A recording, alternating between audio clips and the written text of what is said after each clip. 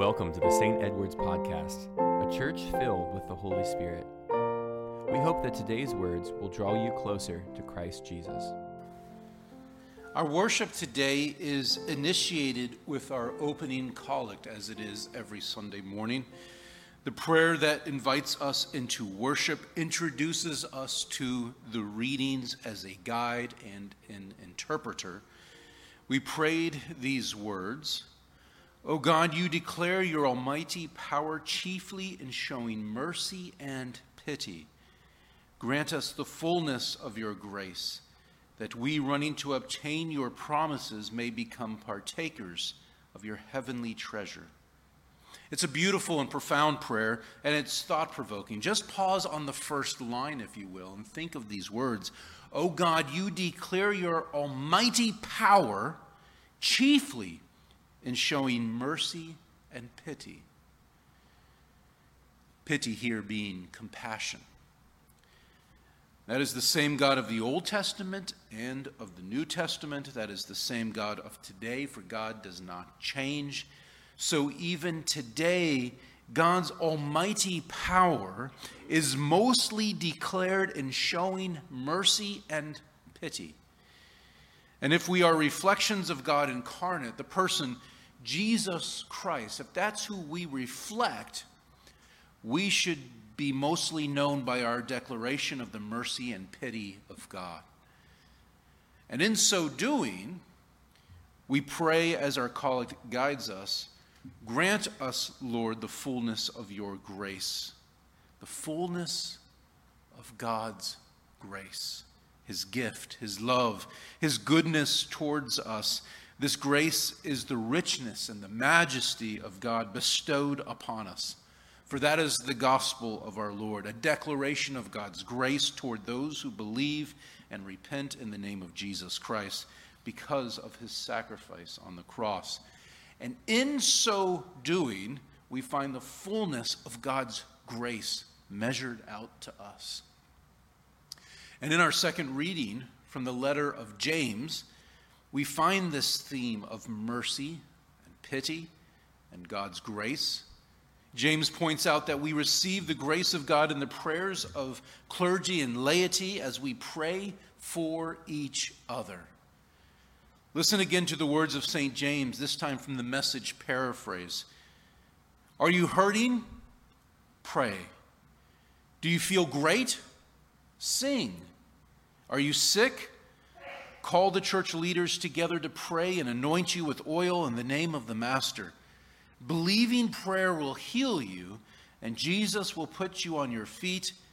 And if you've sinned, you'll be forgiven, healed inside and out. Make this your common practice. Confess your sins to each other and pray for each other so that you can live together whole and healed. It's a powerful part of Holy Scripture. And the call, the invitation, is for the church to be a place of prayer. And our text mentions the word prayer 7 times in those 8 verses of James. And it says that we are to be a people of prayer in 2 specific ways. But before we get to those 2 ways, let us take notice that the call toward prayer is done in community, in the church, among the people of God. Not that we shouldn't pray alone. Of course, we should pray in our quiet times. The Scriptures tell us to pray without ceasing. That would include times when we are alone. And of course, our Master Jesus prayed when he was alone. So we should certainly pray in our alone time as well. But specifically here in this text, we are called to pray when we gather together. And when we gather for church and for Bible studies and for times when we come together. And what should we pray for? St. James mentions 2 things: for the healing of the sick and for the forgiveness of sins. If you're sick, says St. James, you have the leaders of the church pray for you, to anoint them with oil in the name of Jesus and believe for healing. This is why every Sunday after we receive the sacrament of communion, we invite those that would come to receive prayers of healing, anointing them with oil and praying that God would heal them. Every Wednesday we have a Eucharist where we specifically pray for Christ's healing in the world and the lives of those who are present and represented. We even have a special healing service coming up next week, the one that we had to postpone. That's next week. Christ Jesus still heals today, and not just physically, but also in our emotions, in our minds and souls. God wants us to be made whole in the fullness of His grace. This we believe, proclaim, and practice. These prayers we practice together, praying for the sick that they would recover. And so we do that. And number 2, we pray for the forgiveness of sins. St. James writes, "Confess your sins to one another and pray for one another so that you may be healed." So often we think of our sins as only a private thing between me and God. And we can miss out on true healing from our sins. We keep it quiet, afraid of what people may think, where the truth of Scripture is that confession is the balm for the soul. We confess our sins to one another, and then we pray for one another. Not a gossip thing, but a healing thing. This is why when we meet for worship, we have confession of our sins. And not just privately, we have the peace that we share. And albeit it's a little limited right now, but it's a time when if we need to go to someone in the church and ask for their forgiveness, we do so before we receive the body of Christ. And let me say this about forgiveness. The biblical word used when we have aught against someone, when we sin against someone, is the word forgiveness.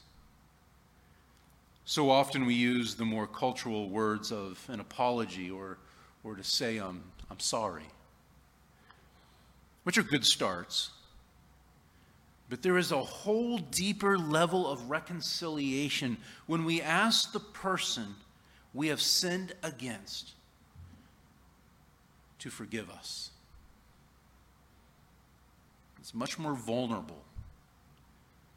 I have wronged you in this way. Will you forgive me?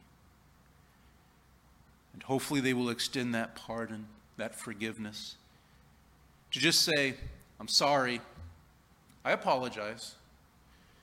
It's just not on the same level. When we prayerfully confess to one another the sins that we have done, it is vulnerable, it is humble, it's also healing. St. James shows us 2 primary practices of the church, healing both inside and out, healing physically in both body and mind, and healing spiritually in the confession of sin.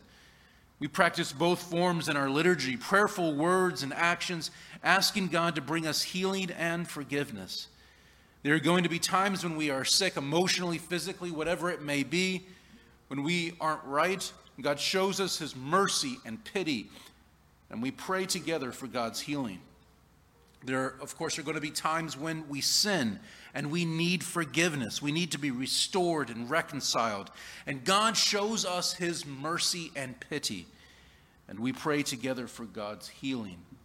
God wants us to be whole, to have the fullness of His grace. And it is through the church, through the community of His people, that He extends that healing and forgiveness. St. James reminds us today that we experience God in the community of His people. And we experience the fullness of His grace when God shows us His mercy and pity. But may we not hold this to ourselves. May we go into this world and share God's mercy and pity in our homes and in our communities and in the places that we go. And this is one of the reasons why I so love our outreach that we had yesterday, and of course the end of each month, our drive-through prayer, a chance to pray for God's healing and forgiveness with strangers who come by and simply say, I need prayer. I could use some prayer. And this can also happen anytime. At Publix, a walk downtown, wherever you go, be open and listening to the Holy Spirit guiding you each day. And be ready to pray. Be ready to pray for healing and forgiveness. And be ready for God to show through you His mercy and pity in this world. Our world, our nation, our neighborhoods, they need the people of God. So may we shine the light of Christ, the light of His mercy and pity and grace. Amen. Thank you for joining us in this conversation today. We will continue to pray that our teachings are impacting you for the kingdom of God. If you'd like to learn more about our community, you can find us on stedwardsepiscopal.com or on Facebook. And of course, we'd love for you to visit us in beautiful Mount Dora. May God's grace fill you as you go in peace.